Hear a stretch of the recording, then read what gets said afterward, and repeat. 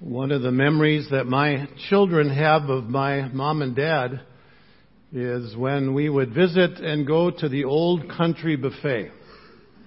My dad used to call it the Golden Fork. I don't know where he got that name. He probably made it up. He was good at making up names. And our kids loved it because that was one of the days they could eat anything they want as much as they wanted. And we'd hear them talking on the way home. How many desserts did you have? Oh, I had 5. Oh, I had 7. It's just like, whoa, what in the world did they eat? A banquet, right?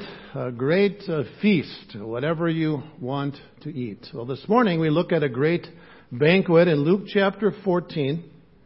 Begin reading at verse 15 in Jesus' name. Luke 14, beginning at verse 15.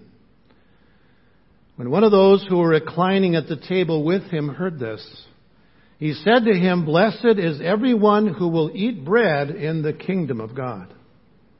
But Jesus said to him, "A man was giving a big dinner, and he invited many. And at the dinner hour he sent his slave to say to those who had been invited, 'Come, for everything is ready now.'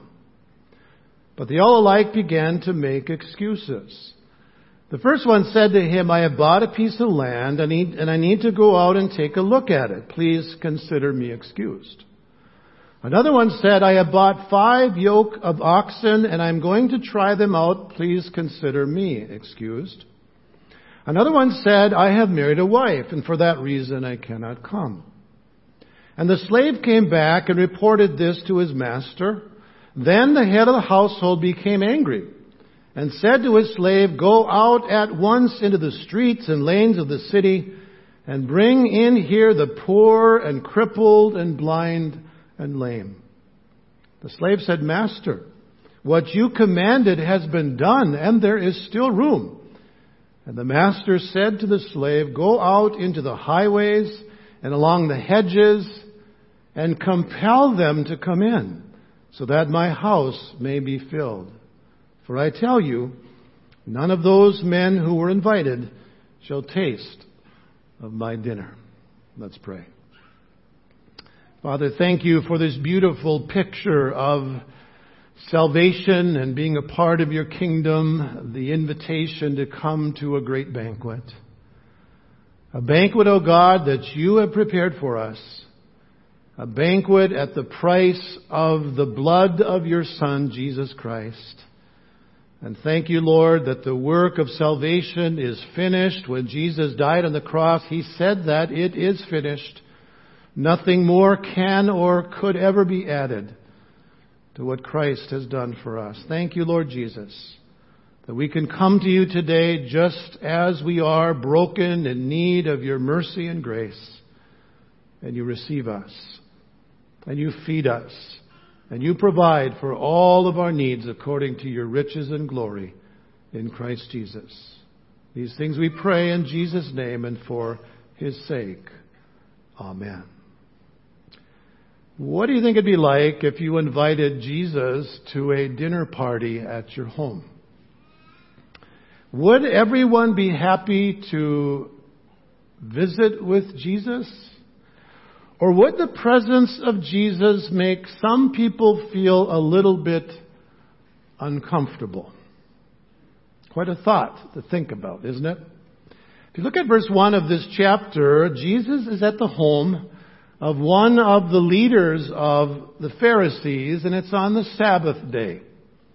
And as you can imagine, they were watching him closely. What's he going to do on the Sabbath day? Would he do something like heal someone of all things? How awful that would be, huh? So they were wanting to accuse him, but Jesus ended up accusing them. It's interesting. The tables were turned upon this group.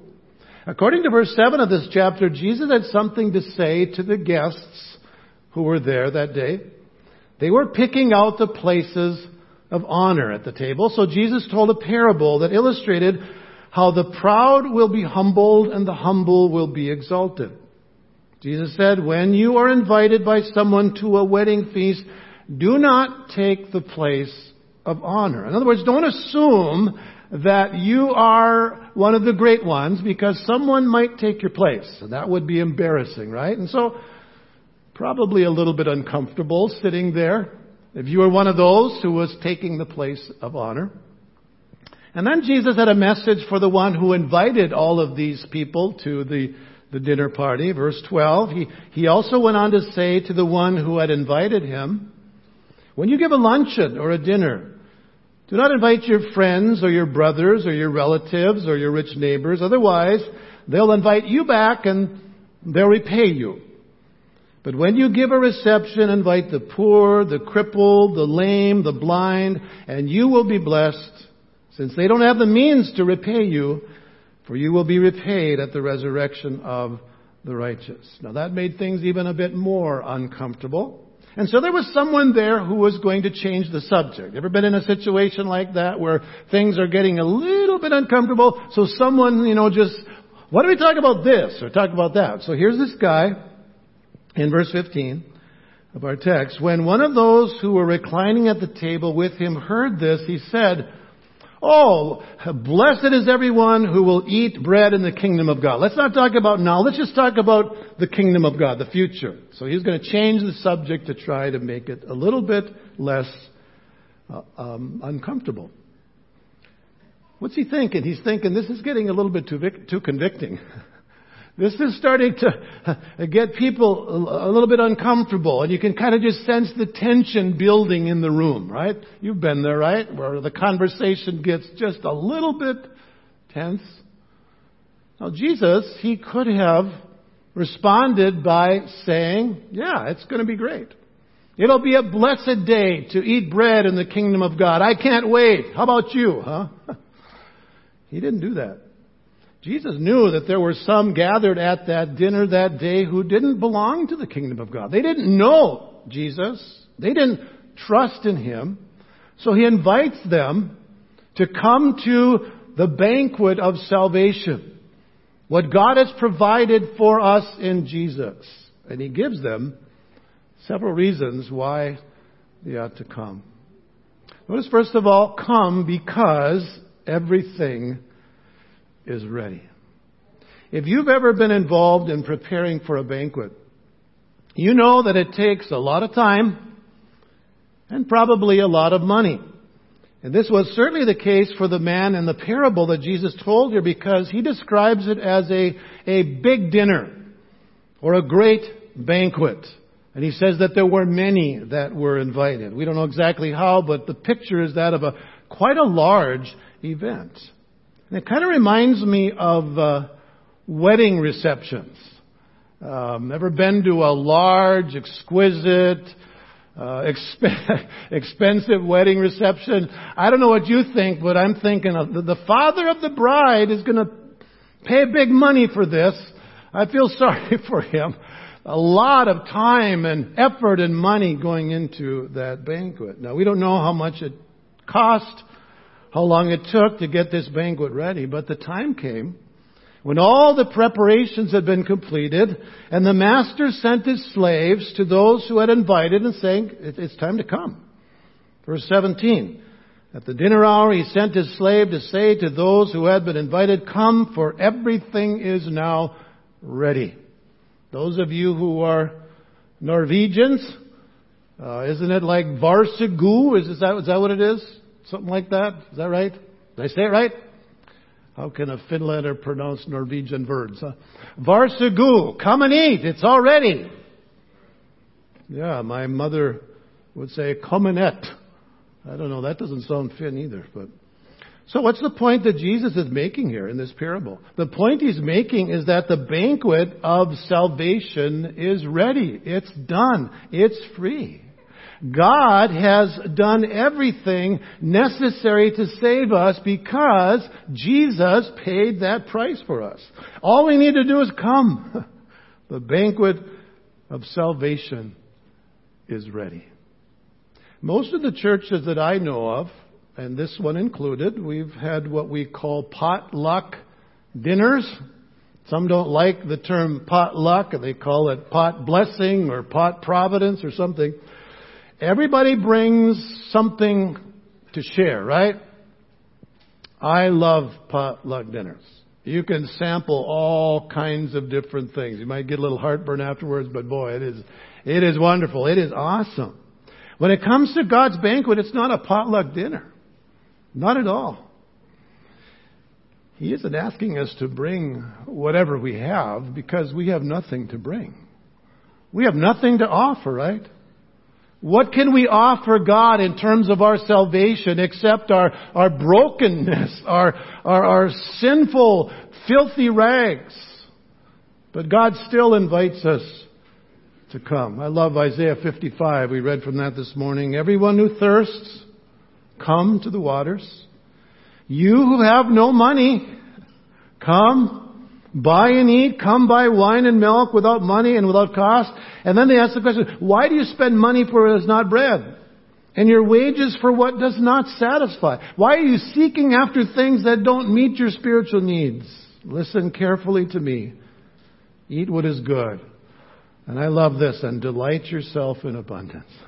That's what salvation is. It's abundance, right? It's abundant life. That's what Jesus said. And when you come to Jesus, you delight yourself in abundance. He has so much to give to people who don't deserve it.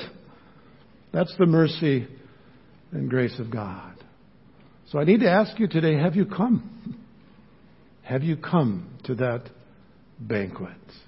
I mentioned last week about our dog Molly, and I got to mention her again because she knew all kinds of little tricks. You know, she could pray.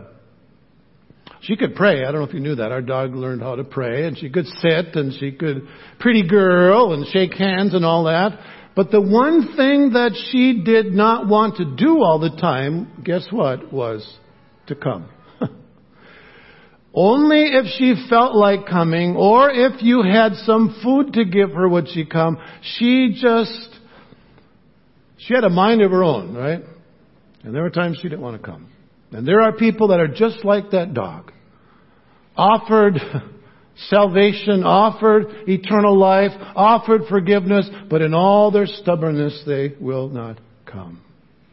Have you come? Everything is ready. Jesus has paid the price. Second thing we learn here, come because there is no good reason not to come. No good reason not to come. Notice when the announcement was made, the banquet was ready, verse 18 says they all alike began to make excuses. And maybe in their minds they thought that these were valid excuses, but if you really look at them, they were flimsy excuses, foolish excuses. And if you ask people why they haven't come to Jesus, I'll tell you what, you hear some stupid excuses, right? Flimsy. There were 3 of them here. Verse 18, the first one said to him, I have bought a piece of land, and I need to go and look at it. Please consider me excused. Now, I don't know if you've ever bought a piece of land before. You've probably bought a house. But if you have done that, I can about guarantee that you didn't buy it without looking at it, right? Who on earth would buy a piece of land without looking at it? We almost did that with our house. You remember that, Dennis? Back in 2001, we drove up to the place where we live, and we went to the side of the house, looked over the fence, and here's a quote from my wife, we'll take it. Dennis said, well, you might want to look inside. She said, I don't need to look inside. We'll take it. Now, we did look inside, but we almost bought that house without really looking at it because the backyard was, that was nice. It is nice.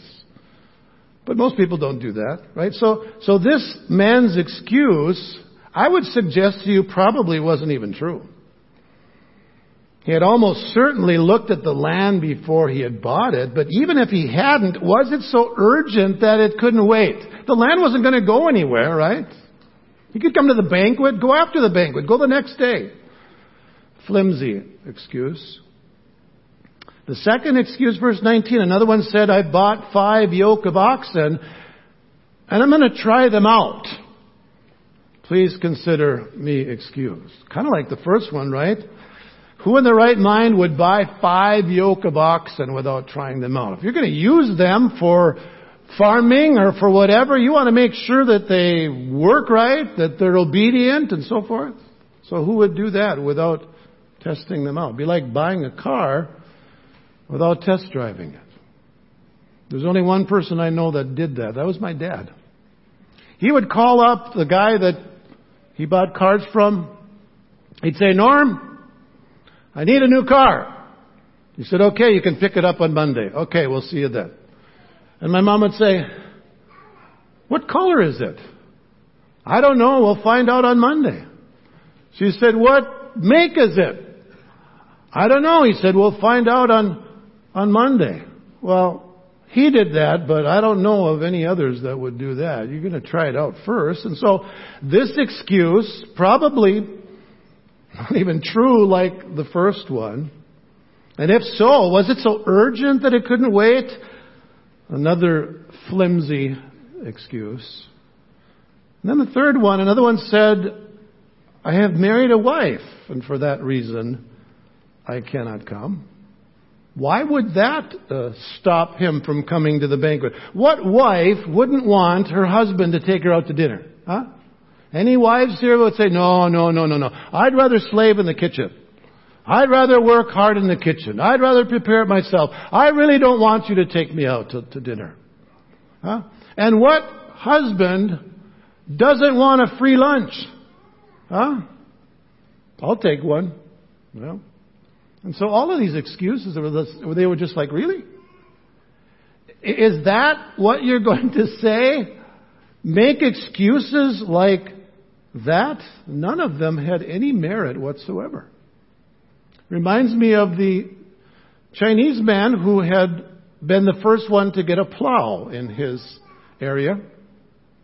And his neighbor was watching how well that worked, and so he said one day, do you think I could borrow your plow? And he said,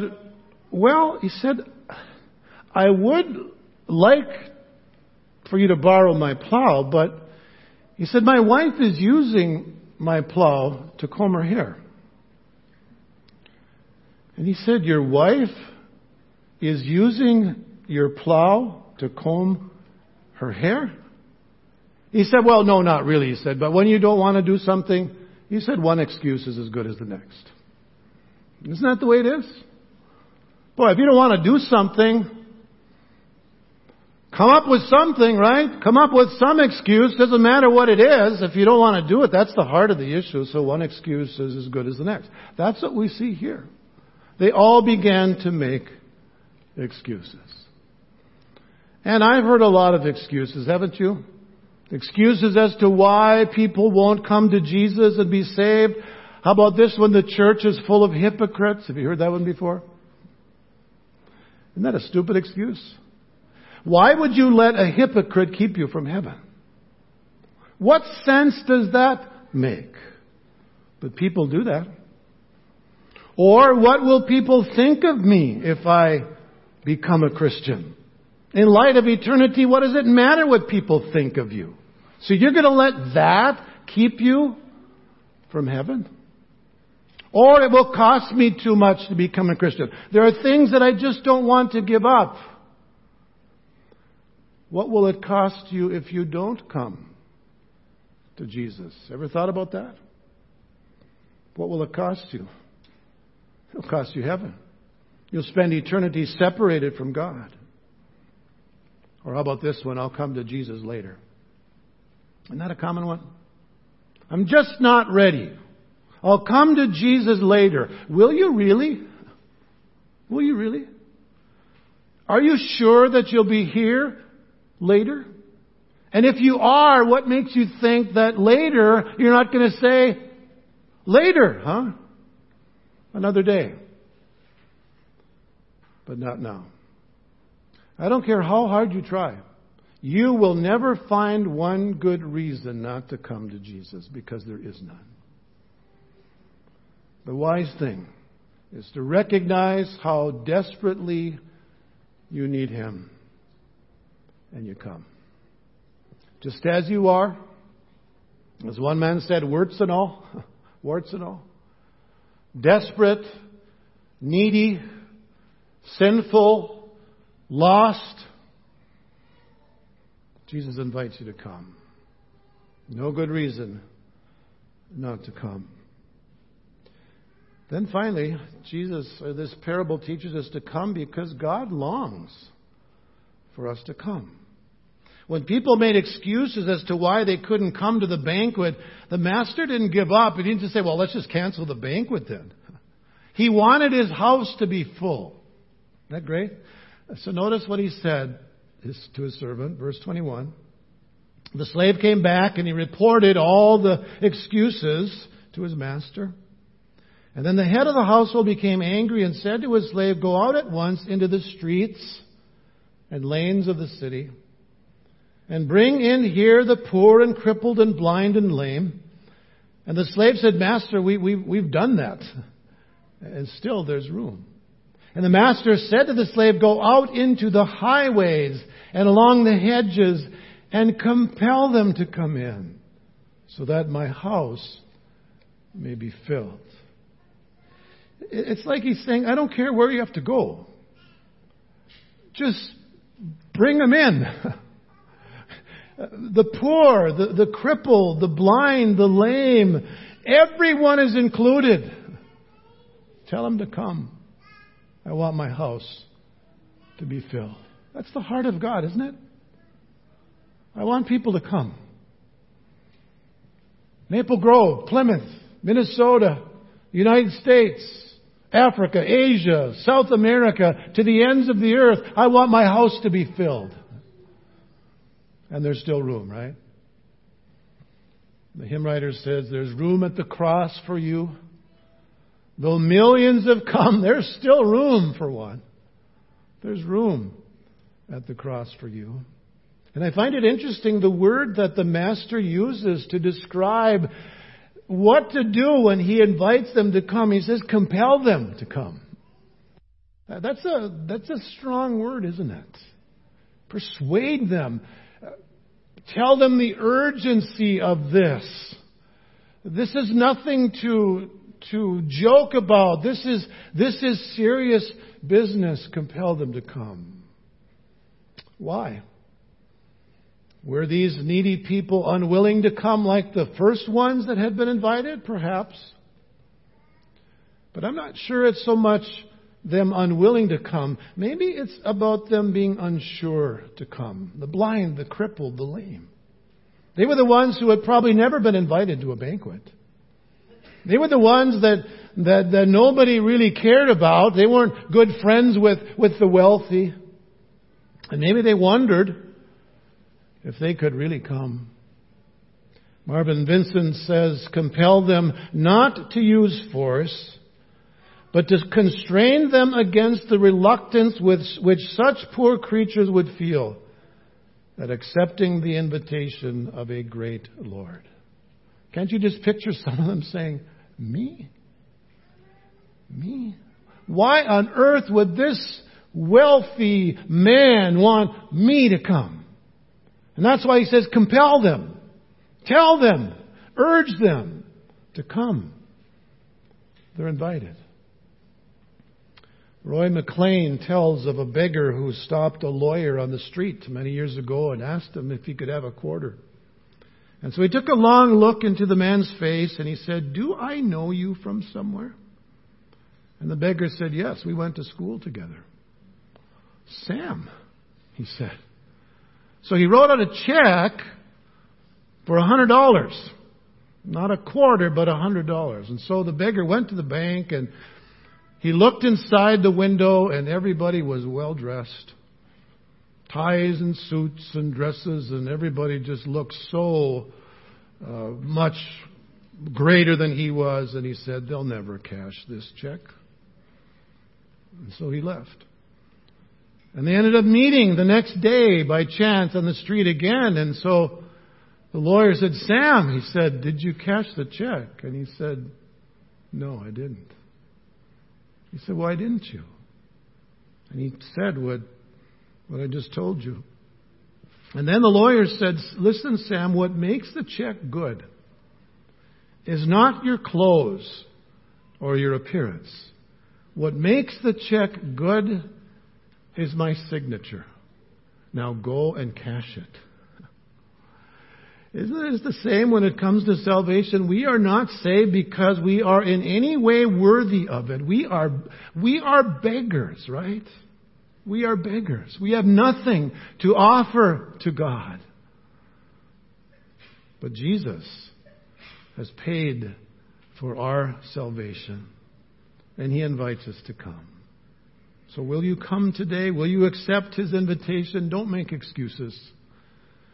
Don't try and come up with reasons you should not come, because you will never find a reason that's a valid reason. I invite you to come today. God longs for you to come. He invites you to come. He wants His house to be filled. So come. Come to the banquet of salvation and enjoy what Christ has done for you. Let's pray. Father, thank you for what you have done to save us, the banquet of salvation that you have provided for us. It is finished. It is ready. And the invitation goes out to come. Come without money. Come without price. Delight yourself in abundance.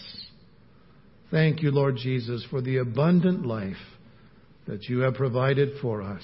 Lord, help us to come, to receive, to experience the joy that you have come to give to us, needy people. In Jesus' name we pray. Amen.